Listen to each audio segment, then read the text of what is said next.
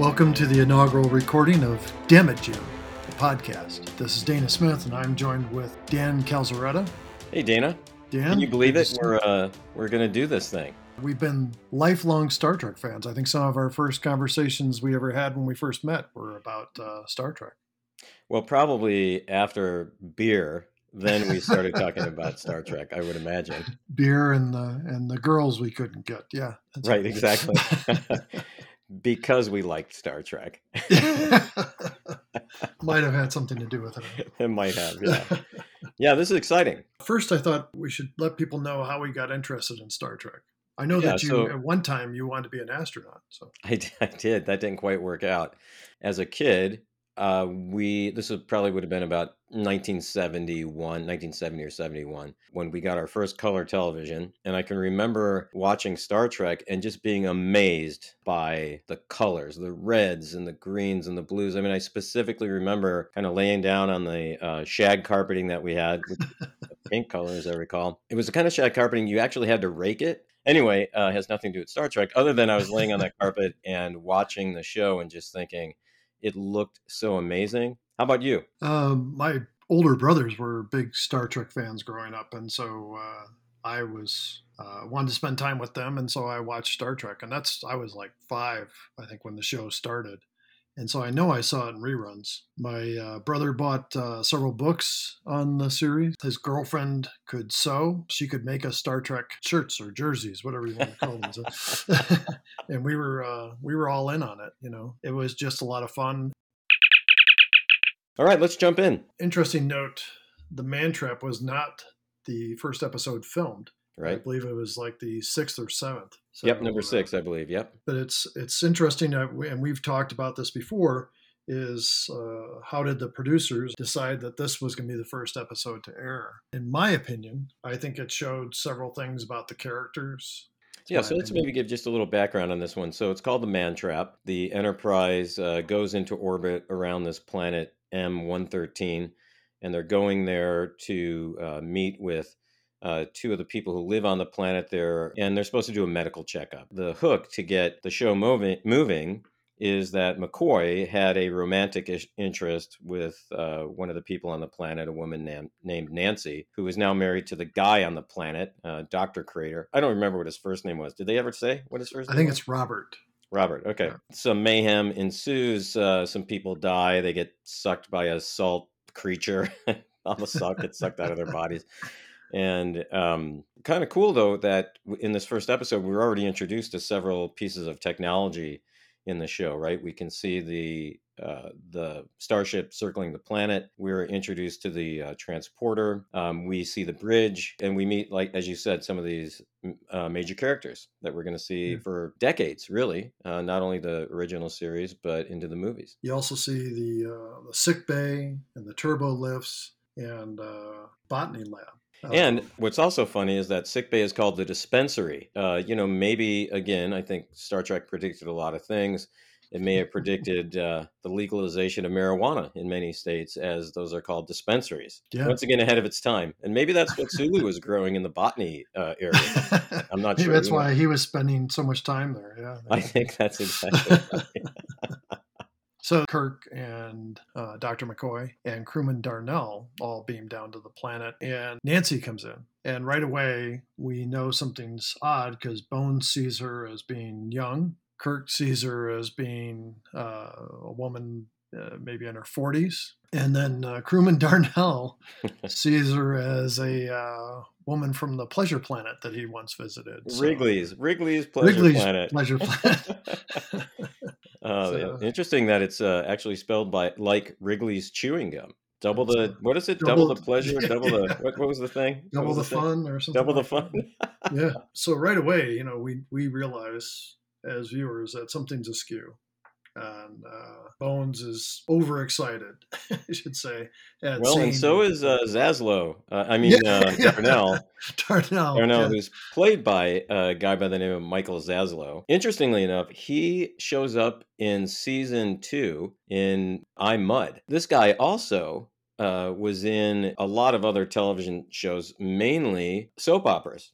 In fact, he won a Oh, daytime Emmy for in 1994. But he was also in some episodes of Law and Order, Spencer for Hire. well, the person that played Dr. Robert Crater was Alfred Ryder. He was been in TV shows since the 50s, episodes of Wild Wild West. I think he was in Hawaii Five-O. He was in the movie True Grit. It's actually, it kind of reminds me of 7 Degrees of Kevin Bacon. Maybe we should do something like a 7 Degrees of Michael Zaslow or 7 Degrees of Star Trek, that every human on the Oh planet man, can be connected to some Star Trek character within 7 degrees, maybe. you and I are both on the Facebook Star Trek fan page. People have pointed out actors who've gone on and done other things on there, and I've been surprised by some of the people I've recognized and didn't even realize that they were in Star Trek. Well, and Pretty I think cool. if you really wanted to go down a rabbit hole and you had enough beer, maybe in several hours,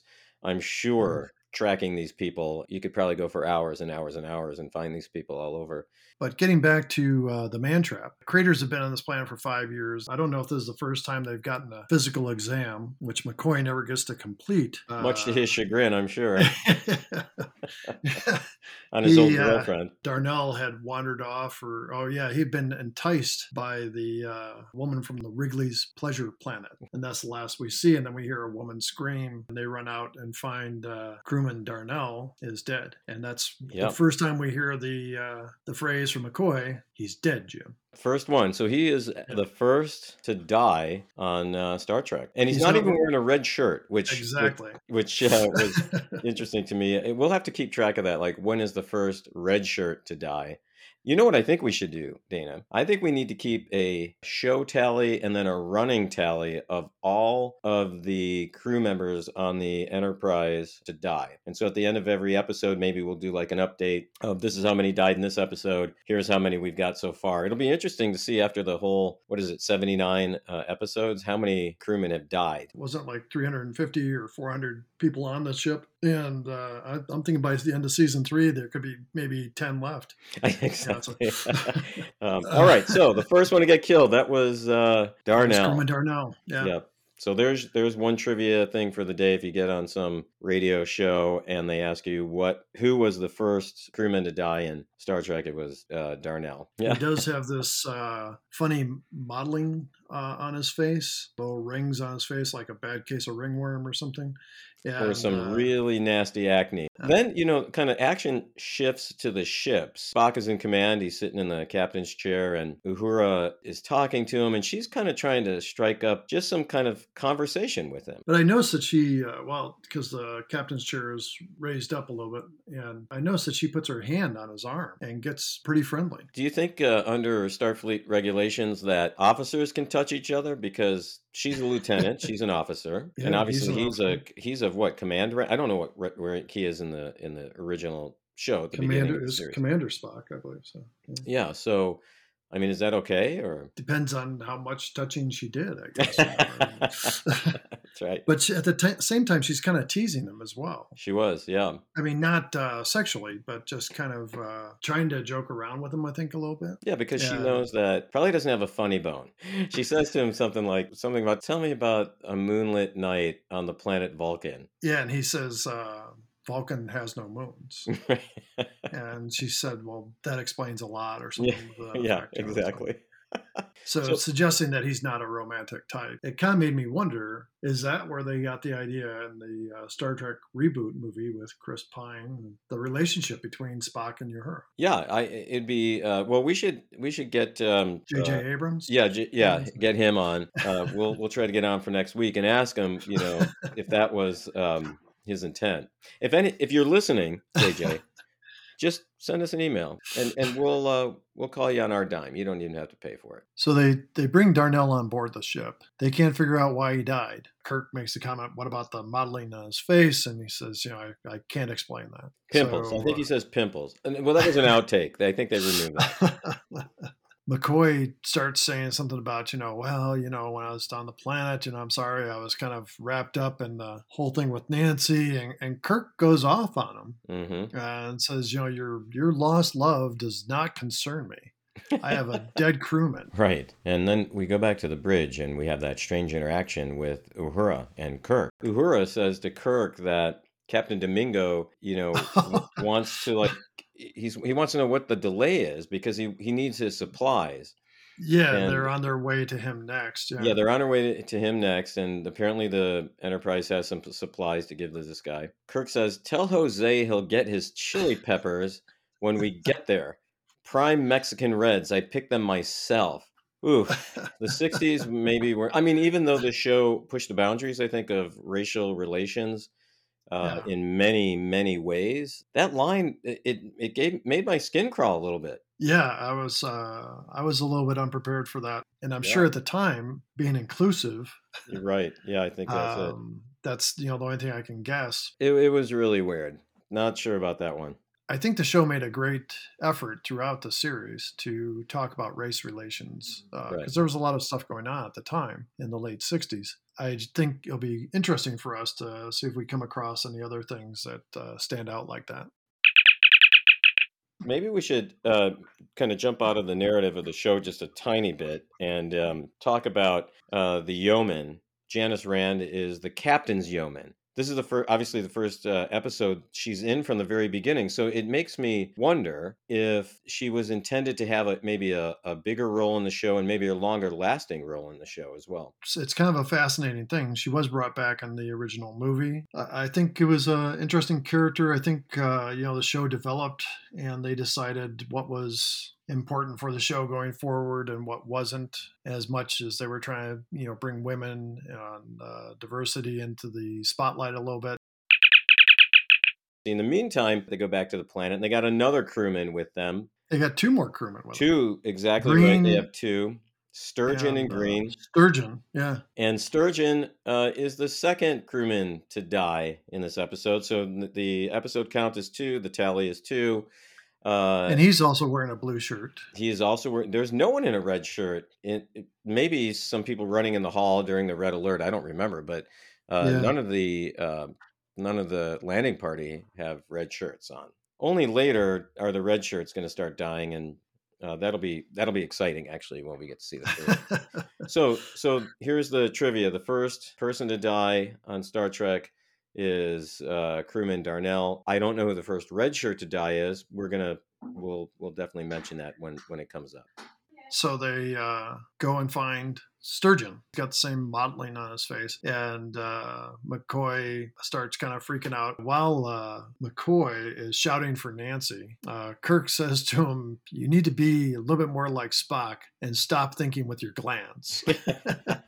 To McCoy. They go back to the ship, and then we follow Kirk into the turbo lift. And it's actually, it almost looks like a handheld camera movement. Right. Yeah, I found that super interesting as well.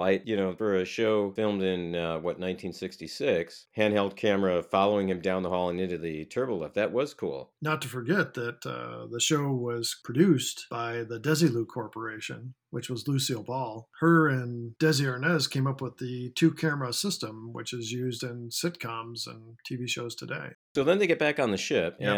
and this is really when we first run into Yeoman Rand. She comes out of the turbo lift, and she has like a tray of food, various colored cubes of things. And some stuff that looks like celery with like red leaves on it. And so she's walking down the hall, and there's I think 3 crewmen there, and they're just staring at her as she walks by, and then obviously looking her up and down. And one of the guys says, "Yeah, how would you like to have that as your own personal yeoman?" I mean, to say, first off, the word "that," to totally objectify her. One of those moments in the show where I was like, oh, kind of cringy. So she's going down the hall, and then she ends up going to look for Sulu. She's bringing him a dish of food. Why he can't go to get his own food, I don't know. But Green sees her, and yeah, that's right. She sprinkles a little bit of salt on the Romulan celery or whatever it was. Exactly, Romulan celery, right? And being the salt sucker that Green is, he starts kind of like licking his lips, and that's what gets him to follow her. So she goes in to find Sulu, and apparently he's into botany, which is interesting. She goes into that section and calls for him, and he's out in one of the other rooms. He says, "Feeding the something." I listened to that a couple times. I couldn't quite get what he was saying. Then Green shows up, and is acting all weird, right? Yeah, and there's this plant that's in the room that's is obviously a studio technician's hand in the plant inside a flower-like glove. It just looks like a And it totally looks like a glove. I don't yeah, think that guy got credit, or woman. I yeah, don't know who it was, but they didn't get credit in the credits for I playing the plant. I saw that in what is that? Memory Alpha, Yeah, Memory Memory Alpha. Alpha, the website. Yeah, so if you're not Yes, familiar, listeners, with Memory Alpha, it is a wonderful source of all things Star Trek, not just the original series. it's very inclusive. Really covers a lot. Anyway, she calls plant Beauregard, and then Sulu says no, that's Gertrude. Hmm. And they have a little bit of discussion about that. And the hand seems to, or the plant seems to warm to being talked to and being petted. And so, and then Green comes in, and the plant kind of pulls in on itself. But the hand, I mean, Yeah. that was just horrible. Green, who we had just fled the room, I would flee the room too if some, plant-looking talking hand was, screeching at me. Anyway, he runs out and does another shape-shifting thing, and because becomes an African American man who's one of the crewmen of the ship, and sees Uhura come out of the turbo lift. She's looking at him, and he's looking at her, and he says something like, Oh, every time I'm lonely or something, "That's right." I think of you or Yeah. something like that. Yeah, and then he speaks in a foreign language to her, and she says, "Oh, that's Swahili," and responds to him. I actually found on Memory Alpha someone translated what he said, and he says to her, "How are you, friend? I think of you, beautiful lady. You should never know loneliness." Wow. Yeah, it's very sweet, unless you're Yeah. about to get the salt sucked out of you and die. Yeah, and then she gets called to the bridge. Duty calls. Duty calls, and Kirk's like, "Uhura, report to the bridge. Lieutenant Uhura, report to the bridge." He says it like 3 times, and Yeah, finally she she was an does. important part of the ship. What I mean? So Totally. I mean, she really was. yeah, Which again goes to your point of, at the time, pretty amazing, amazing thing that here we have this woman of color who is an officer and a super important part of the Enterprise, and we see throughout the life of Star Trek how that just grows. and then we go back to the bridge, and Kirk is eating a plate of what I called space food. Uh, Yeah, space food. uh, when we were kids, I don't know if you remember this, but there was like the Gemini spaceships. I'm Oh sure you yeah. remember that, and Apollo. But they were talking about what they ate in space because these missions kept getting longer and longer. And we used to buy this stuff that looked like toothpaste that you could squeeze out, and it was supposed to be full of vitamins and nutrients that and it was, of course, it was, I'm sure it was 99% sugar. I'm sure it was. So because it was aimed at kids, and Right. yeah, and so that was like a big thing back in the day. It was like something different. They had Tang. They took Tang up into space, I guess. Um, and Yeah. but there was that was the big thing, is they said they ate food out of a tube, and so that was the big thing. And I remember getting that when I got a pair of PF Flyers. I got a tube of space food free with that. Now, And what was a PF Flyer? PF Flyers were tennis shoes. Oh, I They do had not remember those. the red ball on the heel. Huh. Okay. And yeah, you were supposed to run faster, jump higher with PF How'd Flyers. that work out for you? I was so fast and jumped so high. I was being recruited by NFL agents when And I by was the six. Starfleet Academy, apparently. Yeah. You know, Green, who's now again back to Nancy Crater, she's wandering the halls and she happens to see McCoy's room. I mean, just happens on this huge freaking ship to Yeah. walk past McCoy's room, right?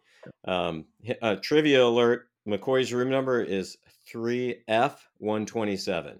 And then they go in the room, and so while McCoy and Nancy are having a conversation in his room, with the door closed, by the way. Yes, the door Um, was definitely closed. and the bed is right there, It's right? right there. So, I mean, so he says something about, yeah, she says, "Oh, you look so tired." She keeps touching his face. He says, he goes, "You're starting to sound like Jim, telling me to take one of these red tablets." And she's like, "Oh, you should." what happens next confuses me because he takes him. She says, "I'll get you some water," and she goes off screen. The next thing you see is him on the bed, falling asleep, and she's sitting on the bed with him. I'm sure she had one foot on the floor.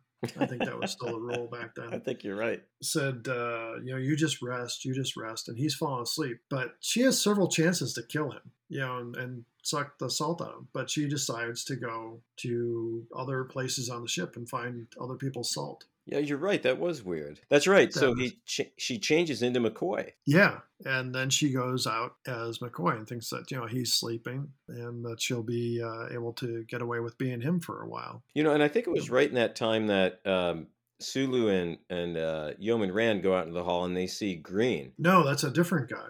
Who was That's a that? different because it's actually one of the crewmen that's wearing radiation mask That's on right. and stuff, and he had like this kind of heavy vest, and so some kind of engineer type guy. But that's the one that they find in the hallway. So there's actually another guy that gets killed in this show. Yeah. And So are we so up to four? we're up to 4 now. So the Yeah. the show tally is 4. The running tally, since it's the first episode, is also 4. But when Sulu reaches down to touch him and the guy blinks, I remember watching that several times and thinking, why the hell didn't they just refilm that thing? Yeah. Or why did Sulu have to touch his face? Yeah, Yeah, I shouldn't be touching that icky ringworm pimply stuff happening. Yeah, you're right. So maybe So we should get to since we're running up on the end of our time here, maybe we should talk about like the ethical dilemma that this show poses. This is one thing I think Star Trek does really well, maybe not in every single episode, but in many, is there is some ethical dilemma that the crew needs to deal with, not just worrying about are they going to survive, is there an attack, that type of thing.